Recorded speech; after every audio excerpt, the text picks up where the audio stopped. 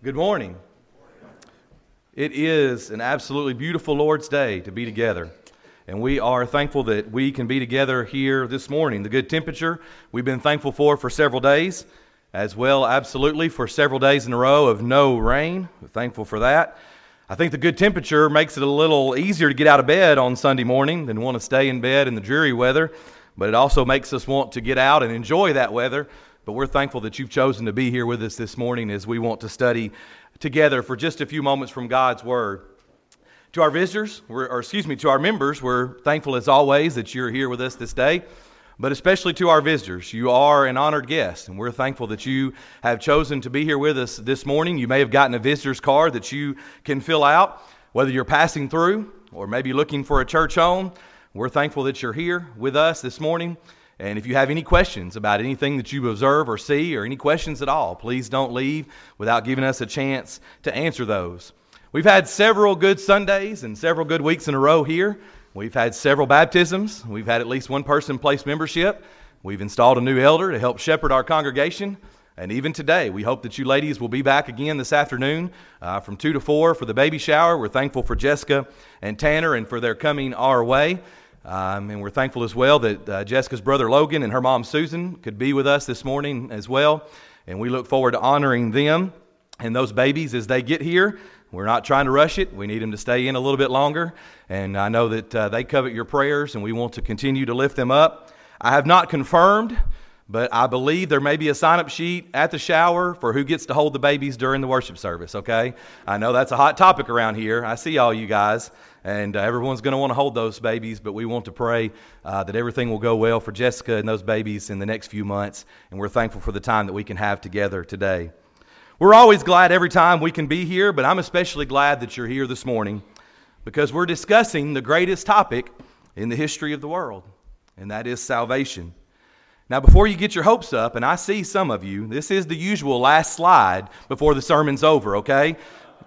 I want to beat everyone to the restaurants too, but if my sermon was only 2 minutes and 20 seconds long, okay, that's not going to cut it. So this is not the end of the sermon, although this is our usual last slide.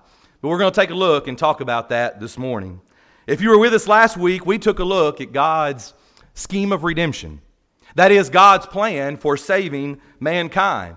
We went all the way back to the book of Genesis, chapter 3, in the Garden of Eden, and saw where sin entered the world by Adam and by Eve, and by sin, death. And from that point forward, man has stood in need of redemption.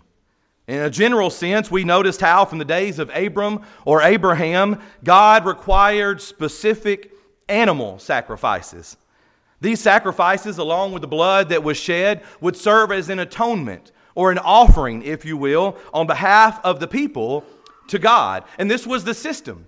This was the way that He set up for His people to be acceptable to Him. And then last week we looked at some passages from the book of Hebrews, specifically because the book of Hebrews, the theme of Hebrews is better. And in the book of Hebrews, the Old Covenant, the book of Hebrews tells us that the Old Covenant served a purpose and for a specific period of time, but there was a better covenant. Hebrews chapter 10 and verse number 4 says that the blood of bulls and goats could not take away sin. There was a need for a better sacrifice, the once for all time sacrifice that could take away the sins of the world. And what's great for us today is that it's done. I mean, it's finished. We're not having to wait. We're not having to look off to some time in the future and wait for that to happen. It's been done. Jesus came to this earth and He shed His sinless blood on the cross of Calvary. It's one of the most well-known stories really in all the world. But unfortunately for many people, that's where it stops. It's a story. It's like some far-off event in the long ago, and it doesn't mean much. But today, friends and brethren, it means everything. It means everything. Our question today, and maybe you have a bulletin in front of you where you can follow along with the outline, but our question for today is, what must I do to be saved? And that has everything to do with the cross. What our Savior suffered on that terrible but also great day changed the world. Again, the writer of Hebrews, in Hebrews chapter 9 and verse number 22, said that without the shedding of blood, Without the shedding of blood, there is no remission of sin. There is no forgiveness. So a person says, that's great, preacher, that's wonderful, but what does it mean for me? What does it have to do with me? Jesus died on the cross, but how can I be saved? And I would submit this morning that I think, and maybe you would agree, if Jesus did die on that terrible cross, if He was willing to suffer such a death, don't you think that He would leave for us the instructions for what to do? Our goal is to be acceptable to God, just as He has desired of His people for thousands of years.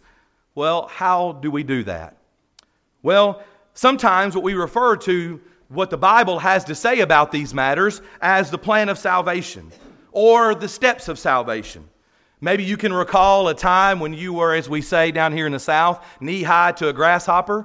And you had one of those little old ladies that taught your Bible class that you thought was ancient. And maybe she stepped off the ark with Noah. And maybe she looked that way and she was older. But maybe together in class you would hold up your hand, or she would hold up her hand, and you would tick off 5 steps of salvation. That sweet teacher wasn't wrong. But maybe at the same time, that little memory device that we would use doesn't tell everything. Maybe there's more that we can look at. And that's what we want to examine together this morning. The first thing that we're going to look at is that we usually mention is to hear. A person says, hear what? Well, a person has to hear the gospel. No one can be saved unless they hear the good news of Jesus. We don't have time to go through the entire thought process this morning, but you would agree that we are free moral agents.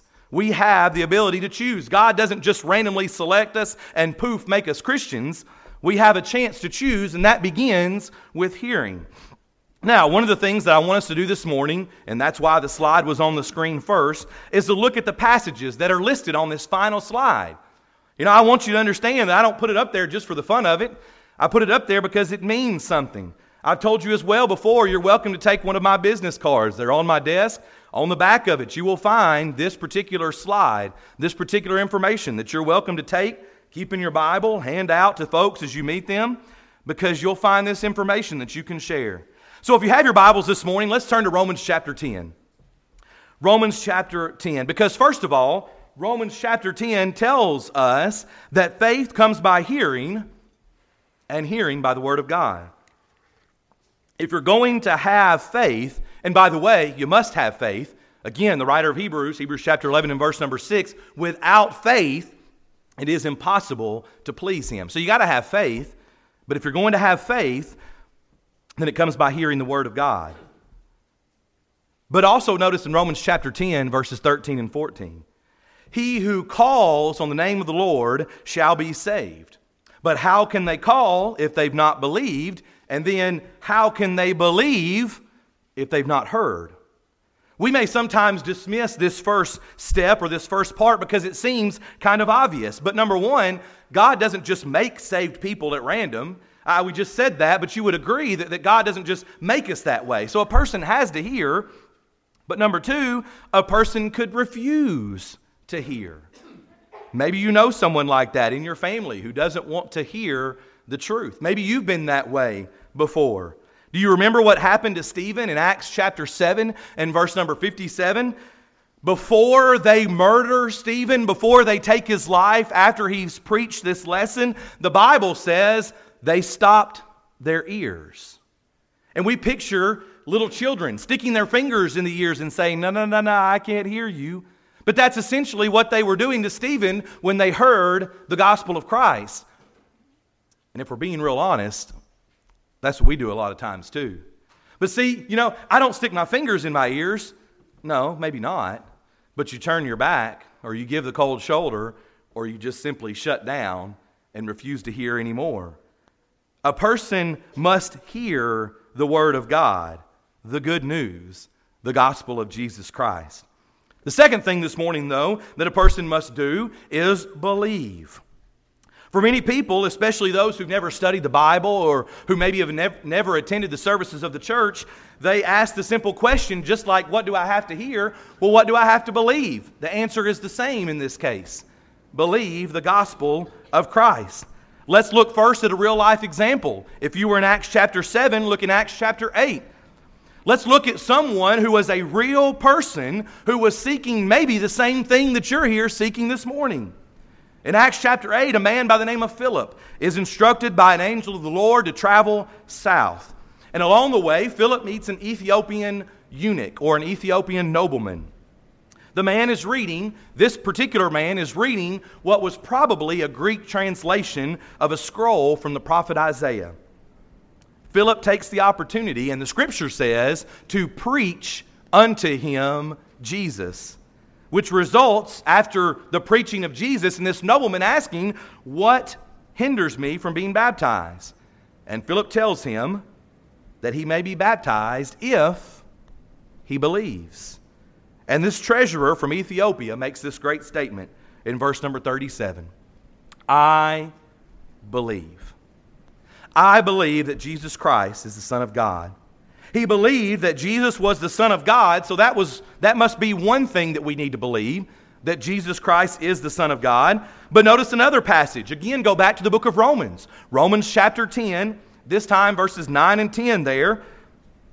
Romans 10, 9 and 10. That if you confess with your mouth the Lord Jesus and believe in your heart that God has raised him from the dead, you will be saved. For with the heart one believes unto righteousness, and with the mouth confession is made unto salvation. Paul says here that you will be saved. Really, Paul? Well, then how would I be saved? And he says, if you confess with your mouth the Lord Jesus, now set that aside for a moment, we're going to come back, and believe in your heart that God has raised him from the dead. So you have to believe that Jesus is the Son of God, but you must also believe in his death, burial, and resurrection. Many people believe that Jesus lived. Many people believe that Jesus lived and died, and then naturally he would have been buried, but it's the power of his resurrection. It's the rising from the grave. It's the conquering of the death that gives us the power. Paul said in 1 Corinthians chapter 15, and actually verses 14 through 19, 1 Corinthians 15, 14 through 19, if Christ is not risen, then our preaching is empty, and your faith is also empty. And if Christ is not risen, then your faith is futile. You are still in your sins. We must believe that he died, was buried, and rose again. Now again, the verse on our slide. If you've got your Bibles, you might look in John chapter 8 and verse number 24. John chapter 8 and verse number 24, Jesus said to those who are gathered around, if you do not believe that I am he, you will die in your sins. An interesting note, especially considering what we've been studying, but you may notice in the Bible possibly that you're using that the word he is in italics in your Bible, which means that it wasn't in the original text, but it was added by the translators for clarification purposes. So it could read here, Jesus saying, if you do not believe that I am. They're asking Jesus here, who are you? He says that he is the same as the I am. Well, what I am is that? Well, if you've been here for the last month, we've been looking at the book of Exodus. Exodus chapter 3 and verse number 14 is the specific place where God uses that name, the I am. And Jesus says, I am God. You must believe that I am the Son of God. Most people would agree, though, that belief in and of itself is not enough.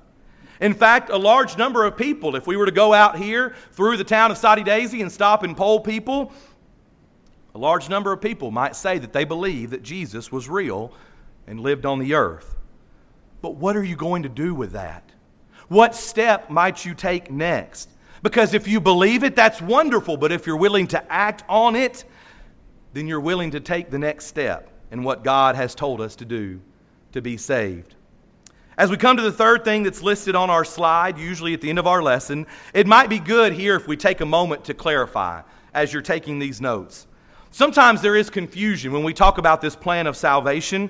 And it can appear that what we're saying is that all a person has to do is all 5 of these things in about the span of 20 minutes, and then that's it in order to be saved. But sometimes as we journey through this life, we are at different points on this process.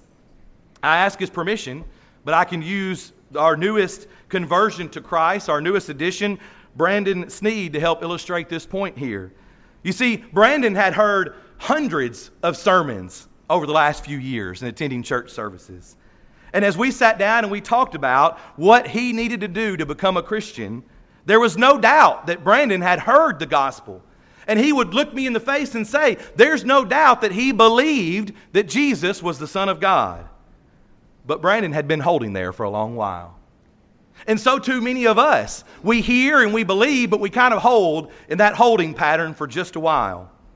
And so it is that one of the hardest things for people to do is to repent of their sins. I think, first of all, because that includes within it the admitting that I'm a sinner, the admitting that I've made mistakes and that I need something to make me whole.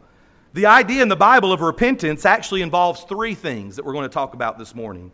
The first thing is that there is a change of mind, as you see here on the slide. If you've got your Bibles, look in Matthew chapter 21, first of all. Matthew chapter 21.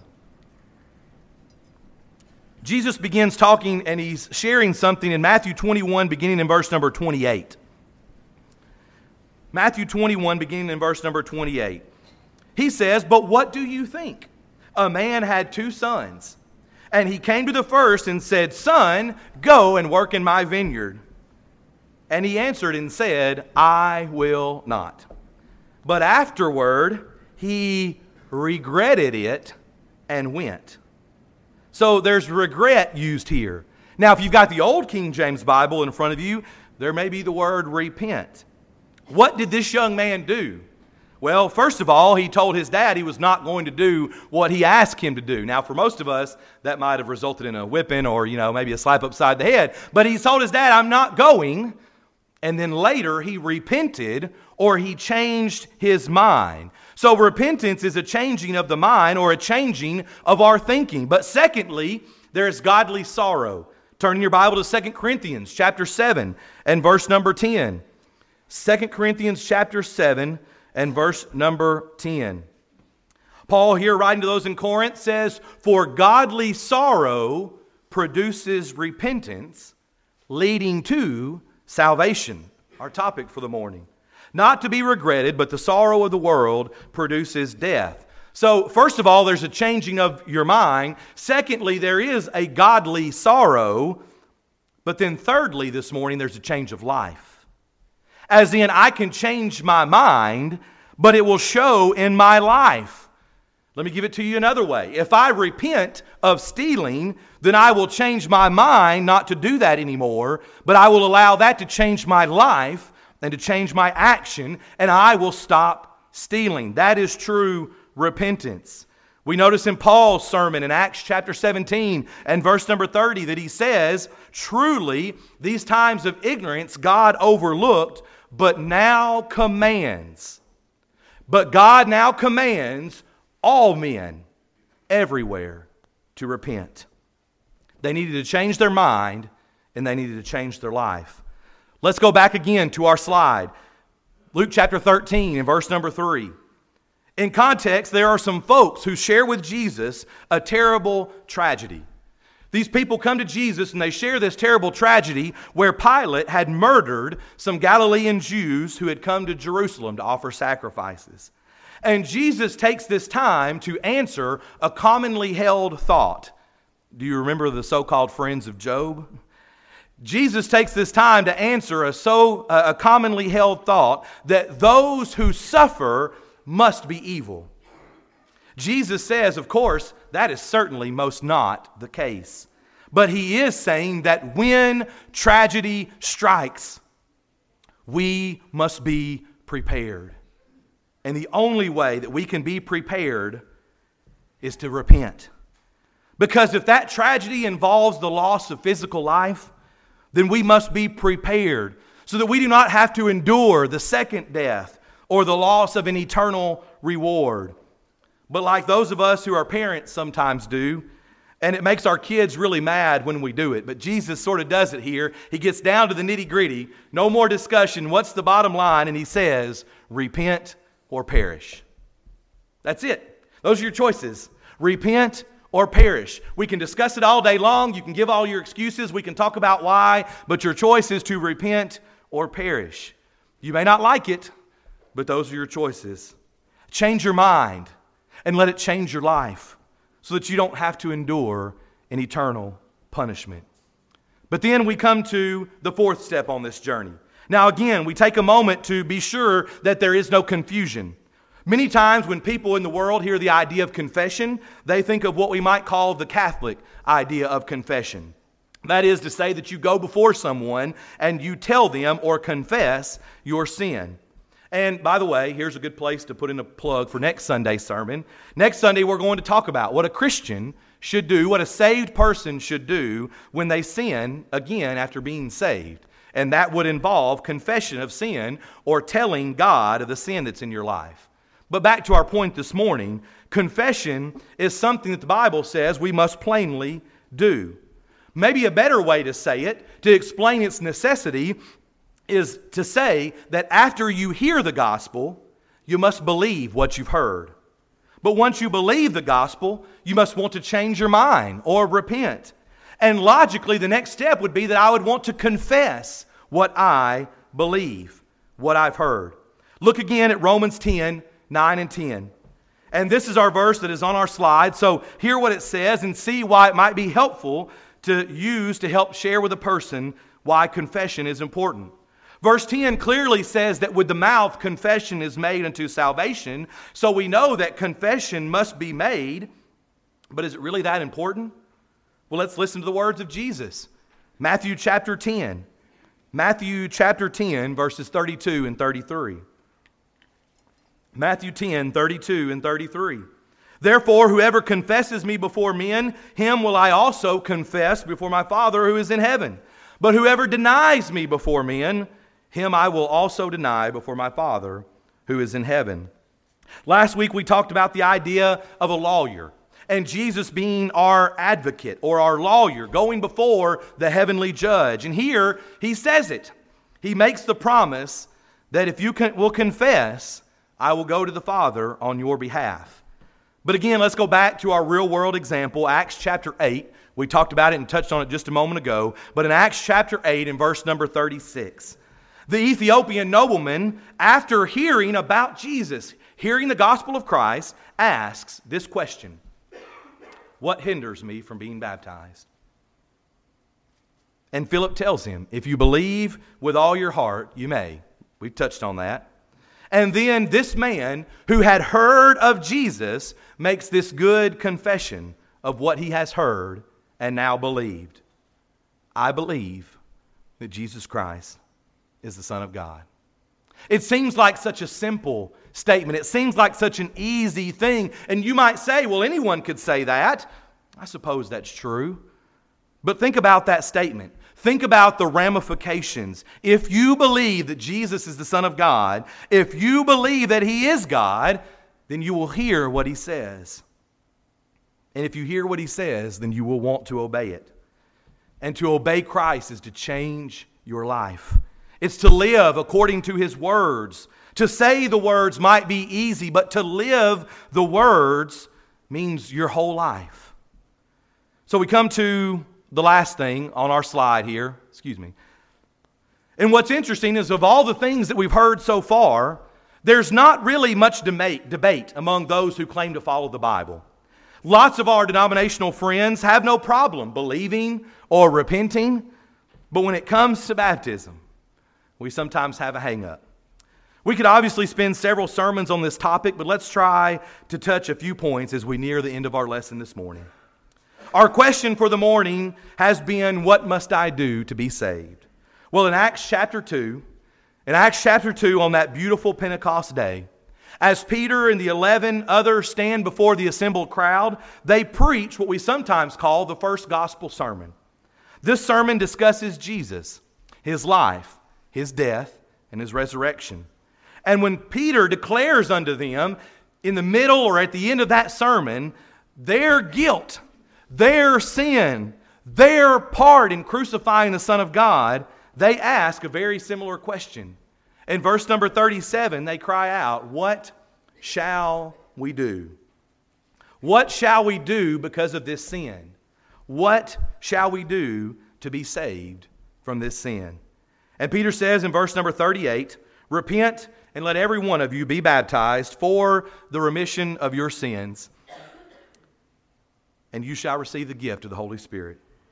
And we see down in verse number 41 that those who gladly received the word, His word, were baptized. Again, the words of Jesus, Mark chapter 16. Mark 16 and verses 15 and 16. You want to know what to do to be saved? Jesus said, "He who believes and is baptized shall be saved." Sounds simple enough to me. Another real life example, this time from the Apostle Paul in Acts chapter 22. In Acts chapter 22, Paul has actually been arrested.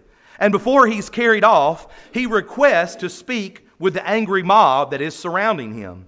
And when he is given the opportunity to speak to this angry mob, and the crowd is silent all around him, part of what he shares is his story of his conversion. He tells them of the road to Damascus and his meeting of Ananias, and the words that Ananias shared with him on that occasion, which included in Acts chapter 22 in verse number 16, "And now, why are you waiting? Arise and be baptized and wash away your sins." Baptism is where we come in contact with the blood of Christ that can wash away our sins. Baptism is a death, burial, and resurrection of sorts, just as Jesus went through. In Colossians chapter 2 and verse number 12, Paul says that we are buried with Him in baptism, and which we are also raised with Him. Baptism saves us. 1 Peter chapter 3 and verse number 21, there is also now an antitype which now saves us, baptism. 9 times in the book of Acts, we see someone or some group of people converted. 9 times we see baptism given as a part of this process. I realize this chart may be hard to see. It's actually the second column from the right that we're looking at in this particular situation. 9 times we see someone or some people converted, and 9 times we see baptism given as a part of the process. 9 times it is specifically mentioned. Baptism is absolutely necessary for salvation, and don't let anyone tell you otherwise. Now, so is believing, so is repenting, and so is confessing. And it's why we spent time looking at all of these steps that a person must do in order to be saved. And as our slide says, just as the Lord did on that day, on that Pentecost day in Acts chapter 2, He will do for us as He will add us to His church, just as He did on Pentecost day in Acts chapter 2. Hear, believe, repent, confess, and be baptized. Using your hands is a nice little memory device until you realize you need a 6th finger or a 6th appendage. Because for a saved person, life doesn't end at salvation. First of all, after we are baptized and added to the church, a person must begin to grow in the grace and knowledge of our Lord and Savior Jesus Christ, to continue to learn and mature, spiritually speaking. But also, a person must continue to be faithful to God. Some people would have you believe that once you are saved, then you are saved for all time. But you don't read of that anywhere on the pages of the Bible. The picture that is painted by Peter in 2 Peter chapter 2 and verses 21 and 22 is that there are a group of people who had known the way of righteousness, but had turned from the holy commandment delivered unto them.